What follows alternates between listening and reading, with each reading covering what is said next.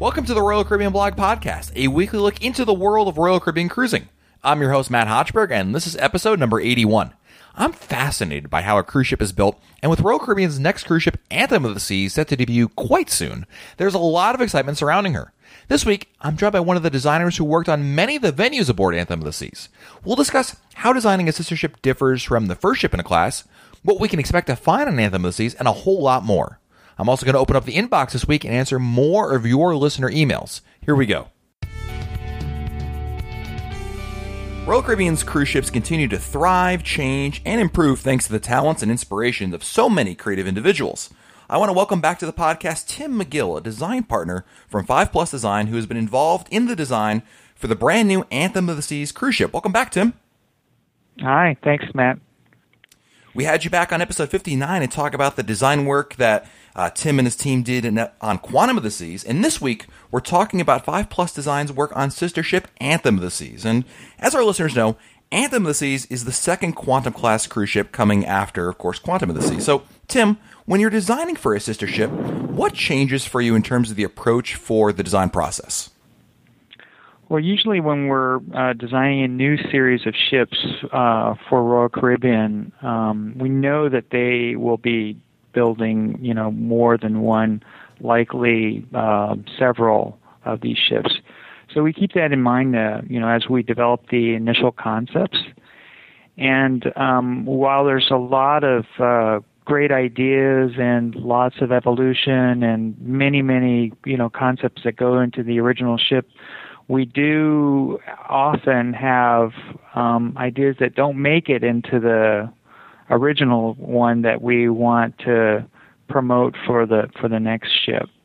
And I think Royal Caribbean's probably got some things up their sleeves that they're saving for Anthem that will be slightly different.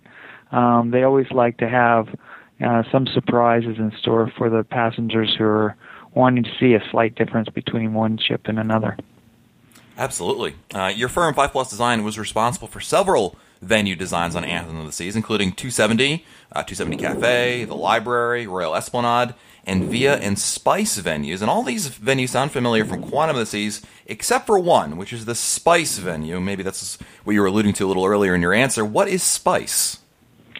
The original concept for Spice was a restaurant that was really oriented to the exotic and the savory and the flavorful. And there we really drew inspiration from Southeast Asia and a lot of our travels in the Middle East, where the cuisine there is spicy and sort of memorable by virtue of its kind of intense flavor.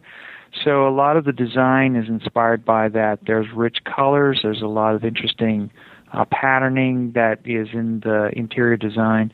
So we try to evoke that same sense of exoticism in the interior. Were there any lessons that you took from your Quantum of the Seas work that you were able to apply when tackling Anthem of the Seas design? I think the ships are very similar, so a lot of what we did in Quantum we're repeating in Anthem. There are very slight variations, little adjustments that probably would be invisible to most passengers. But, I think some of the technology, is going to be a little bit more seamless and a little bit more improved. So you'll see that. I think the art on Anthem as well is going to be a little bit more engaging, and it'll be different than it is on Quantum. So I think you can expect a richer experience, particularly from the art point of view. Interesting. One of the things I picked up on also, you guys from 5 Plus Design had put out a release about kind of the work that you've done on Anthem. And one of the interesting themes your company incorporated into the design is, and I'm quoting here, a synergy between technology and design. Can you talk a little bit more about what that means? Well, we started the concept for both Quantum and Anthem with this notion of transformational space. And what that means is that we're trying to create spaces that may change during the course of a cruise, so that there's a lot more vitality, and there are a lot more dimensions to the activities that you can have on board the cruise. And we use technology in a lot of unique ways to make that happen. Particularly in 270, there's a lot of media. The big Vistorama projection system at the aft glass wall of the ship becomes, during the daytime, it's a panoramic view, and at night it becomes a 3D, high-tech, high-resolution display. So those types of things, as well as, hidden lifts and moving robot screens, a lot of those layers of technology make the environment much more immersive and much more evocative of a kind of a show experience, one that's really created to make memories. And I think that by making unique transformations of space, then ultimately you have a much more memorable cruise. You mentioned 270, and arguably it's one of the most popular spaces on Quantum of the Seas. I really think, when we spoke to you last time, you were describing it because, for us, the guests, we hadn't been able to see it yet. And having now seen it, it's a very impressive venue. So kudos to you and your team for really hitting a home run with that one. But of all the things, there's robo screens, there's the shows that are there, there's the incredible furniture and everything. I got to say, the thing that stands out in my mind is the swing seat. Can we talk about who came up with this idea? Because I think it's an amazing one. And will there be a swing seat in Anthem of the Seas? You have to ask Royal Caribbean about that. That actually really came from the new build department of Royal Caribbean. It was one of their great ideas. And, one of the thrilling things about working with Royal Caribbean, it's a very collegial collaboration when we work with them. So as many ideas that come from the architects and designers also come from within their own in-house staff, and I have to credit them actually for coming up with this swing seat. And so they may have a twist on it for Anthem of the Seas. So you can expect great things from that department. Absolutely. I'm really hoping that'll be there. And then you mentioned, of course, you guys are working with Royal Caribbean here. And, Royal Caribbean ships within each class are pretty similar. And you talked about that here with Anthem versus Quantum in terms of their look and design. I mean, how much leeway do you have in the venue design between ships in the Quantum class from Royal Caribbean? I mean, do they give you a hard and fast rule? Are you boxed in kind of, or is it up to you to kind of push the boundaries? Usually they are looking for a flavor of difference, but not a complete difference. In other words, they may be looking for a few aesthetic changes and some surprises. And then, as I mentioned, the art is different, and often there'll be a new collaborator who will help us to coordinate the integration of art inside the ship. Art plays a very important role in telling the story of the ship, and so we find that the art curators really play a great role in what you see on board. And I think Royal Caribbean, of all the cruise lines out there, they do probably the best coordination of art that is both, inspiring and also engaging, where it really contributes to the space, but also it makes people sort of look and it's surprising and fun, usually. So it's, I always think that they have a lot to contribute from ship to ship. Absolutely. The art on Quantum was really, like you said, it makes you stop and actually look at it and admire it for more than a second. You have of course you have the large fuchsia bear on the top of the ship, which is hard to miss before you get on. Yeah, right, and I really love the interactive art, the yellow sports car, the art that's drawing art. I mean, I think these are really interesting things, and it's exactly what you're saying here in terms of really the ability of Royal Caribbean and you guys to kind of, make it, it's not like art in the sense of paintings and it's oh, that's nice, on your way.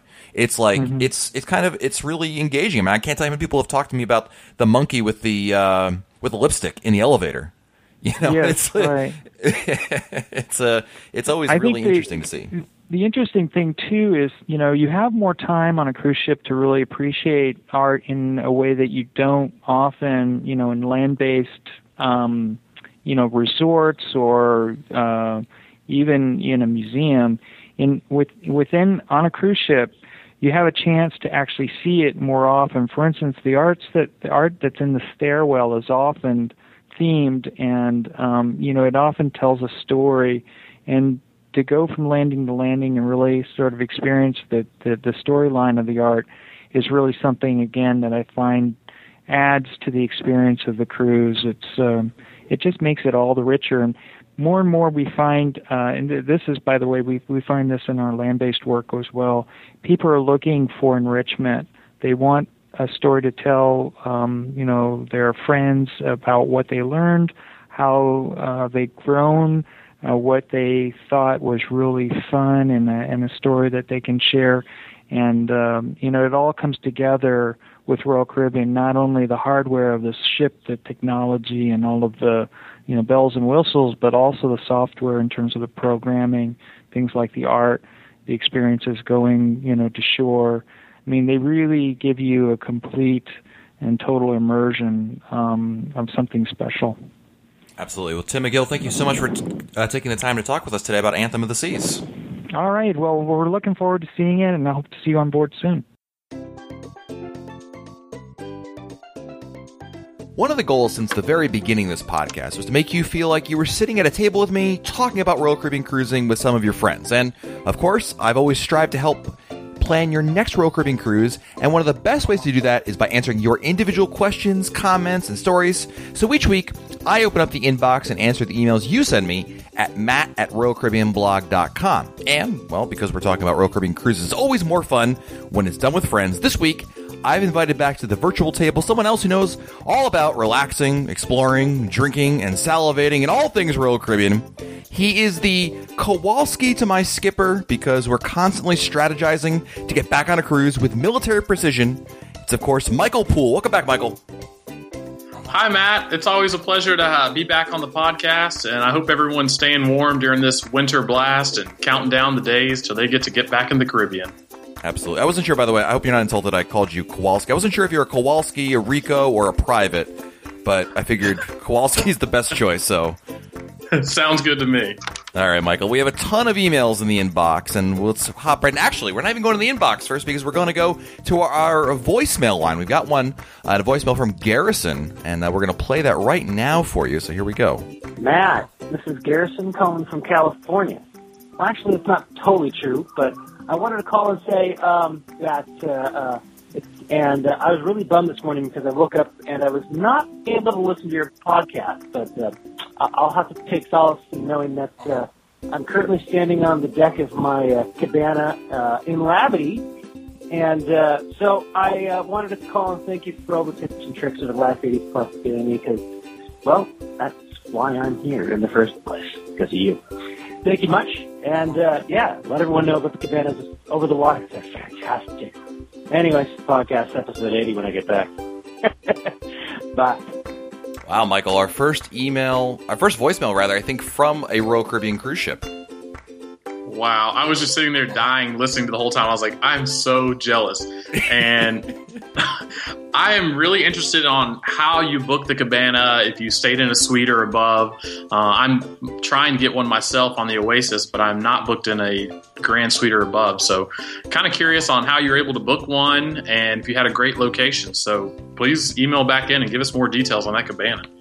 The cabanas are wonderful, especially at Labadee, and they have them at Coco Cay as well. And the really cool thing, Michael, we did one time. We were not staying in a suite. We literally walked up to the beach. There's the attendants out right there in the front to obviously make sure you're a cabana guest. And we said, "Are there any cabanas available?" And he said, "Yeah, man, absolutely." Probably didn't say "yeah, man." We were in Jamaica, but you know what I mean. He goes, "Yeah, we got one," and we were able to buy one right there on the spot. But I've heard also people are able to just on the ship talk to. I think it's the excursions desk. You can actually go about it and, kind of put your name on a waiting list because I don't think they usually fill up. It depends on the cruise ship, obviously. But generally it's not a bad option. I mean, it's good for a lot of people. It's a great value, I think. If you can get 4, 5, 6 people in there, it's pretty neat. And I agree with the voicemail right there, dude. It is the way to enjoy Labadee. It's just amazing. It's amazing view. Your own private beach. Oh, so wonderful. I really love it over there. Well, I'm excited. I'm actually going to Labadee next month, and I haven't been there in probably around 3 years. So I'm excited to kind of test the waters there again, because I'm a very loyal to Coco Cay fan. So I'm excited to open my eyes to Labadee again. Prepare to see the other side, my friend. Welcome to the dark side. We have cookies. Come on by. We'll see about all that. All right, let's hop into the email inbox. And our first email this week comes from Paul Westbrook. And Paul's from East Brunswick, New Jersey. And Paul writes, love the show. Thanks for all the passion you put into it. I always try to use the Royal Caribbean site to search for cruises, ones on short notice, good deals, etc. But there must be a more efficient search tool. Do you know of one? I've tried cheapcaribbean.com, and under the cruise section, it's pretty efficient. Maybe you know something better? Thanks. Wishing you health, happiness, a Caribbean tea in your hand, and a Michael Pool's worth of future cruises to look forward to. Oh, I love it, Paul. Thanks for the shout out. So, Michael, you must know about this, because obviously you're all about Mr. Last... Well, you go for last minute, but you also go for the cheap deal, obviously, because you're close to the port and you can hop on one. Right. So, I'm all about last minute deals. I've booked, as late as 2 days prior. You could be kind of crazy like me and search prices 4, 5, 6 times a day.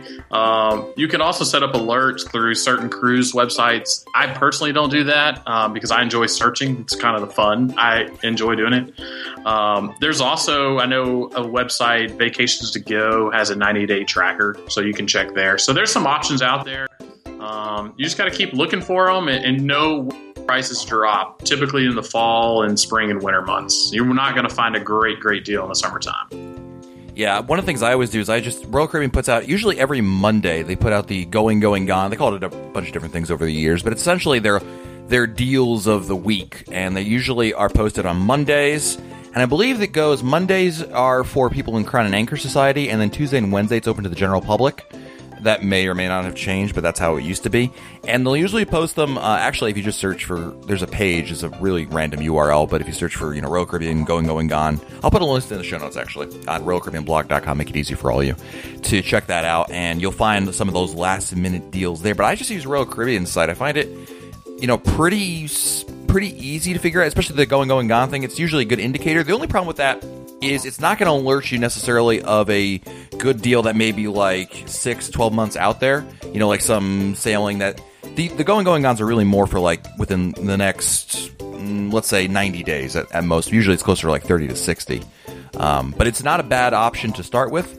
But beyond that, obviously, there's lots of different websites out there that offer, these kind of deals. And the only good thing, I guess, Michael, about maybe using one of those other kind of websites is that you're able to sort a little bit better. Royal Caribbean's search function leaves a little to be desired.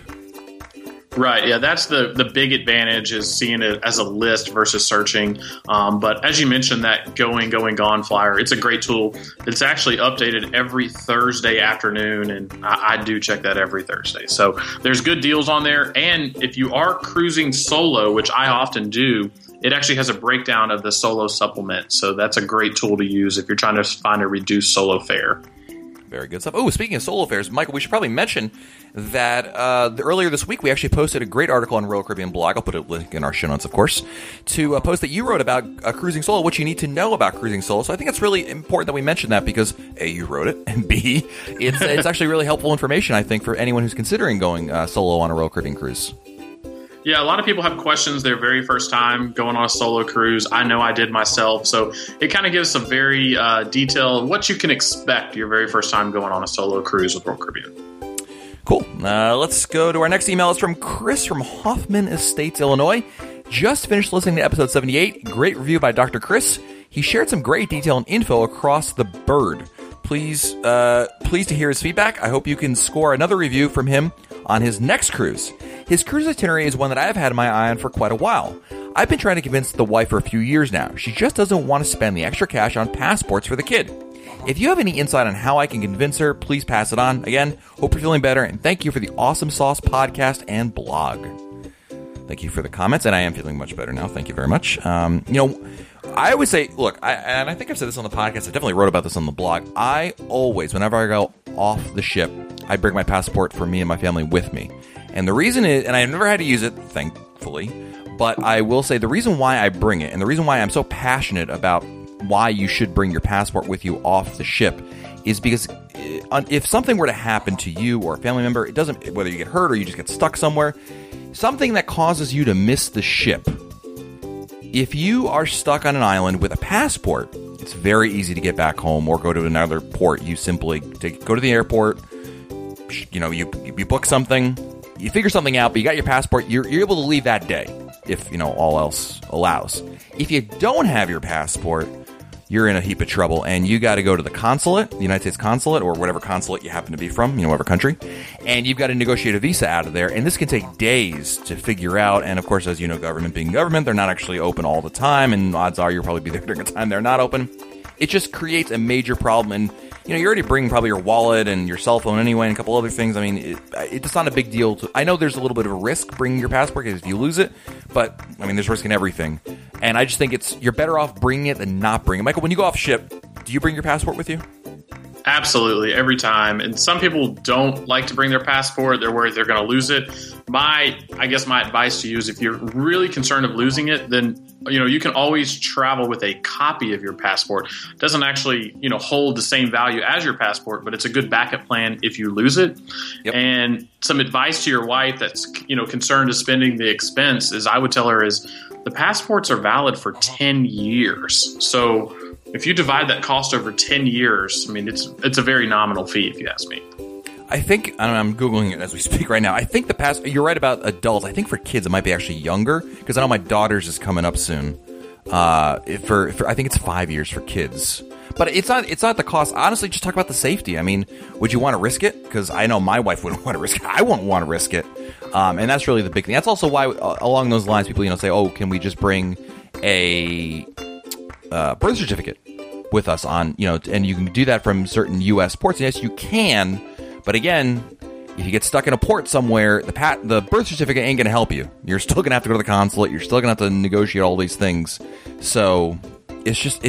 I think it's a necessary evil in terms of cost, but it makes your life it's just going to make your life a whole lot easier. And if you have to use it for that kind of a reason, boy, you'll be thankful that you had it. So just some food for thought there. Let's go to our next email. It's from Michelle Cosby. Matt, I have my first solo cruise coming up this March on Explorer of the Seas. It'll be a 5-night Western Caribbean stopping at Cozumel and Nassau. That's interesting. Cozumel and Nassau? Okay. I haven't sailed on a small ship, quote-unquote, or a short itinerary since 2007, and I'm afraid I'll be bored. Any tips for staying busy or tips for solo cruisers? Oh, Michael, I swear I did not plan. This is just the next email in the queue, but this is perfect for you. So here you go. Take it away, Michael. I'm gonna go get a drink. Let me know when you're done. Okay. Well, first, I just have to laugh when you say small cruise. I almost feel like you'd be best friends with my brother Jason, who thinks everything's a small cruise other than the Oasis. The Explorer of the Seas is a huge ship, and there's going to be so much to do. You have the promenade, the flow rider, production shows. So back to the solo advice. When you get on, if it's your first solo cruise, you don't know what to expect, is just be open-minded. I think my very first solo cruise, I was kind of more, insecure about the whole experience, and I didn't open up. So just open up, be willing to talk to other people when you're sitting maybe at the bar. Make sure you request a larger table for dinner so you're not sitting alone. And just have fun with it. It's 5 days. It is a shorter cruise, but make the most of it with the people that are around you and enjoy it. And I would refer you back to the blog post that he just mentioned that we posted earlier this week. Absolutely. Good tips. Thank you, Michael. Let's go to our next email. Of course, Michael, if this were it's not a podcast episode. It's not a listener email part of this episode without an email from our good friend Christopher Percy, who writes to us in regards to episode 78, Jewel of the Seas listener cruise review. I have mentioned in the past that Jewel is one of our favorite ships, and we love all the Radiant ships, especially the Brilliance. We'll be on the Brilliance of the Seas on May 30th, 2015 for a 12-day Baltic cruise, and I'm really looking forward to it. Chris gave me a very comprehensive review, and this will be very helpful to any listeners that have not sailed on the Jewel of the Seas yet. Sorry to hear you're under the weather. Get well soon. Very good. Always a pleasure to hear from you. Thank you, Christopher. Next, we have an email from Susan, who writes, Matt, Just discovered your podcast. I've listened to several of them already and have sent an email to my group going on Independence of the Seas in September. My husband and I are loyal to Royal Caribbean with 7 cruises down and a back-to-back booked for September, which will put us at the Diamond level in Crown and Anchor Society. We love to take back-to-back cruises, have done one on Liberty and one on the Oasis, so I was interested in listening to your podcast on back-to-back cruises. One of the best things about a back-to-back is exploring the ship on turnaround day. When we get back on the ship, we roam around the corridors looking into the various cabins. We've gotten to walk through the Presidential Suite on Liberty of the Seas and the Loft Suites on Oasis of the Seas. It's also a great time to take pictures of the ship without a lot of people around. We find it interesting to go on our balcony and watch the ship being restocked and luggage being loaded. Look forward to listening to more podcasts. Good stuff. Thank you, Susan. I know, Michael, you've done back-to-backs, haven't you? I have, and that's actually a great tip that you mentioned, is going to explore the other type of cabins. I was so into having the pool deck to myself, I felt like I rented the whole thing out, that I didn't really explore any of the areas other than just lounge on the pool deck by myself. And I had a blast doing that, don't get me wrong. It's my wife's dream to do a back-to-back cruise. We haven't done one yet. What we'd like to do is some sort of a cruise where, you know, in the Caribbean example, it'd be like we do a Western Caribbean and then an Eastern Caribbean. So the itinerary changes, but yet it's the same ship and that kind of experience. So it's kind of like 2 cruises, but it's still just one cruise, and you get the best of both worlds. So it hasn't worked out, mostly because of vacation, not because we can't afford it or anything like that. Just, you know, the day job, it keeps rearing its ugly head all the time, doesn't it, Michael? Always gets in the way. I can't stand it. Darn you, obligations. The real life. Exactly. Let's go to our next email. It's from Tracy Smith. Hello, Matt. I'm listening to episode 77 regarding Enchantment of the Seas. Ooh, Michael, an episode right there for you. And you're talking about a window on the floor that appears you are standing over the ocean. Where can I find this? I've listened to the podcast 15 times. That's how everyone should listen to every episode, by the way. 15 times. And I can't I'm just joking. And I can't place where this would be located. Please help. I'm set to set sail on April 13th and would love to see this window on the floor over the ocean. Thank you.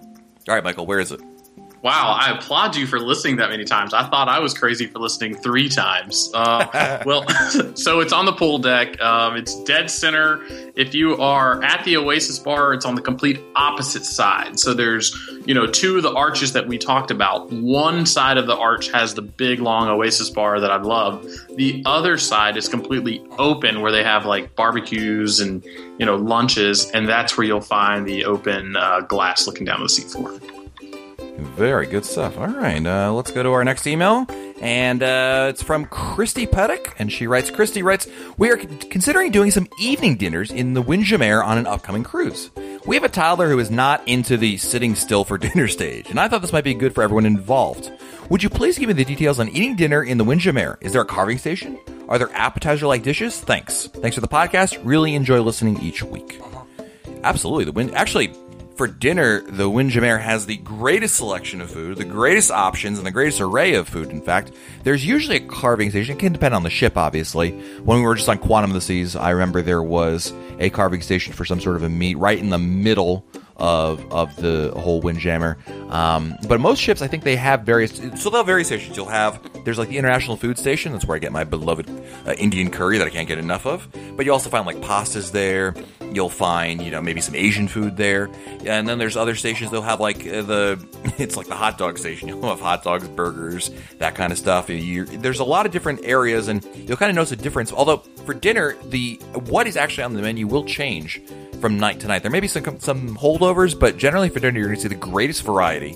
And a lot of the food, actually, that you see in the Windjammer is going to be some of the same food you're going to see down in the main dining room. Like the soups are almost always the same, one and the same. So that's pretty much my experience. I mean, Michael, do you have anything to add there in terms of what the Windjammer dinner is like? No, you pretty much summed it up, but I will say the best part about having dinner in the Windjammer is you get to sample every single dessert. So that's always my favorite little treat. Going to the Windjammer, you don't have to worry about, which one should I order? I just get them all. You see, you might say to yourself, Matt, why do we have Michael on the podcast? What does he bring to the table? That is what he brings to the table, my friends. He goes, forget the food. It's about sampling the desserts. That's the best of the best. I love it. Awesome. Very good. And by the way, I do agree with I love the idea of bringing the toddler there. We do this with my daughter. We like enjoying, a sit-down dinner in the main dining room, but my daughter doesn't. She's cool with like 20 minutes in and out. And now that she's old enough for Adventure Ocean, what we do is we go to, and even before we did the same thing with the nursery, but we'll go to the Windjammer, get her something to eat, let her sit, we'll sit there, dressed up and, her munching on whatever. And then when she's done, so we'll do this, this usually works out, I would say, somewhere in the ballpark of 30 to 60 minutes before, your dinner time. You get the food, kid's set, drop the kid off in Adventure Ocean or the nursery, whatever the case may be, and then we go over to the main dining room, and it's just me and my wife, and we can actually enjoy dinner without someone complaining that they're bored or they're finished with their food or getting antsy. So this has proven to be a really good strategy, and if you're considering something like that, it's one of the best ways you can enjoy dinner, and your kids can have a good time too. I mean, unless your kids are great at dinner, and then more power to you. It's not a bad idea. All right, I think we got time for one more email. And I think we're going to go with an email here from Ewan Maine, who writes, as everyone always says, thanks for all the great work on the podcast. It's my little weekly audio holiday. Just a little note about your discussion last week about turning your smartphone on airplane mode while on board. A good idea, definitely, but it has the drawback that you can't then text. My wife and I found it invaluable to turn data roaming off but keep cellular on so that you can use the shipboard mobile network for the occasional, have you finished getting ready yet text? I've got the cocktails and I'm waiting outside on the cafe promenade. I love those messages.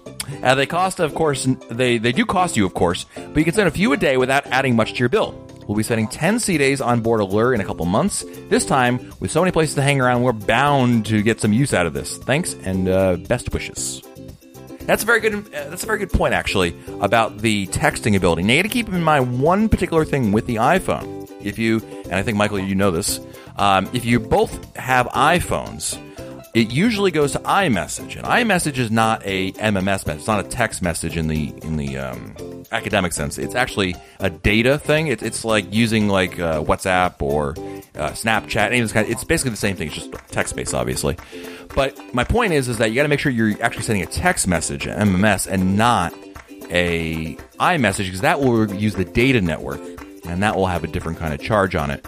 But that is a good point. If you want to be able to use your text messaging and be safe, again, you can turn off the data roaming, and that will be a good little way to avoid those really crazy charges. But the reason why I always just recommend the airplane mode is because it's simple, and it's one of the easiest ways to make sure you're not going to incur any additional charges. I mean, Michael, you're Mr. Cell Phone here as well. I mean, am I off, or is that a good option? No, you're exactly right. And I have read recent reports that the Oasis is testing some reduced pricing on the Wi-Fi. So you should see something similar to that on the Allure by the time you go. So it's a very nominal fee. Hopefully they roll it out, and that way you both can have Wi-Fi and text the whole time and not incur any data extra charges. Absolutely. And Ewan is right. Text messages are not nearly as expensive as trying to make a phone call or using data. It will still cost you a little bit, but you probably come back to if you send 2 messages a day, you'll probably come back to a $20 charge. Okay, no big deal, right? No one's gonna freak out about that. But if you're interested in that kind of an ability, just make sure you set yourself up right. And obviously, if you're using an Android phone or some non-Apple phone, that makes it even easier, because then you're not using iMessage and all this is kind of moot. But make sure you're very certain what you're doing, because you don't want to come back to that. You'll read stories about this every what do you say, Michael? Every 6 months you see a message on Cruise Critic or something I came back and I had a $5,000 bill on my phone. Yes, I know friends that come back $800-900 phone bill and they're still paying it off. I'm just like, why? What did you do? Very good. Well, I think we're going to wrap things up here. But of course, if you want to email us your questions, and maybe you'll get a chance to get it answered by one Michael Poole. No promises, but the man's a busy man. But if you want to get your email in here, and we'll read it on the air. We'd love to have you do that. You can email me, Matt, M-A-T-T, at RoyalCaribbeanBlog.com. M-A-T-T at RoyalCaribbeanBlog.com. And you heard earlier we had a voicemail. So how do I get my voicemail on there? I would love to do that. I would love to make you guys jealous on my next cruise. Well, sir, you're very mean, but I appreciate the notion, and I welcome it nonetheless. You can actually call 408-6-ROYAL-6. 408-6-ROYAL-6 and leave a voicemail, and we'd love to play those. We haven't had those in a while, so I'm glad we're getting one, and hopefully we'll get some more in the future. Michael, always a pleasure to have you on the air with me and share in the Royal Caribbean sweetness. Thanks, Matt. It's always a pleasure, and I look forward to the next time.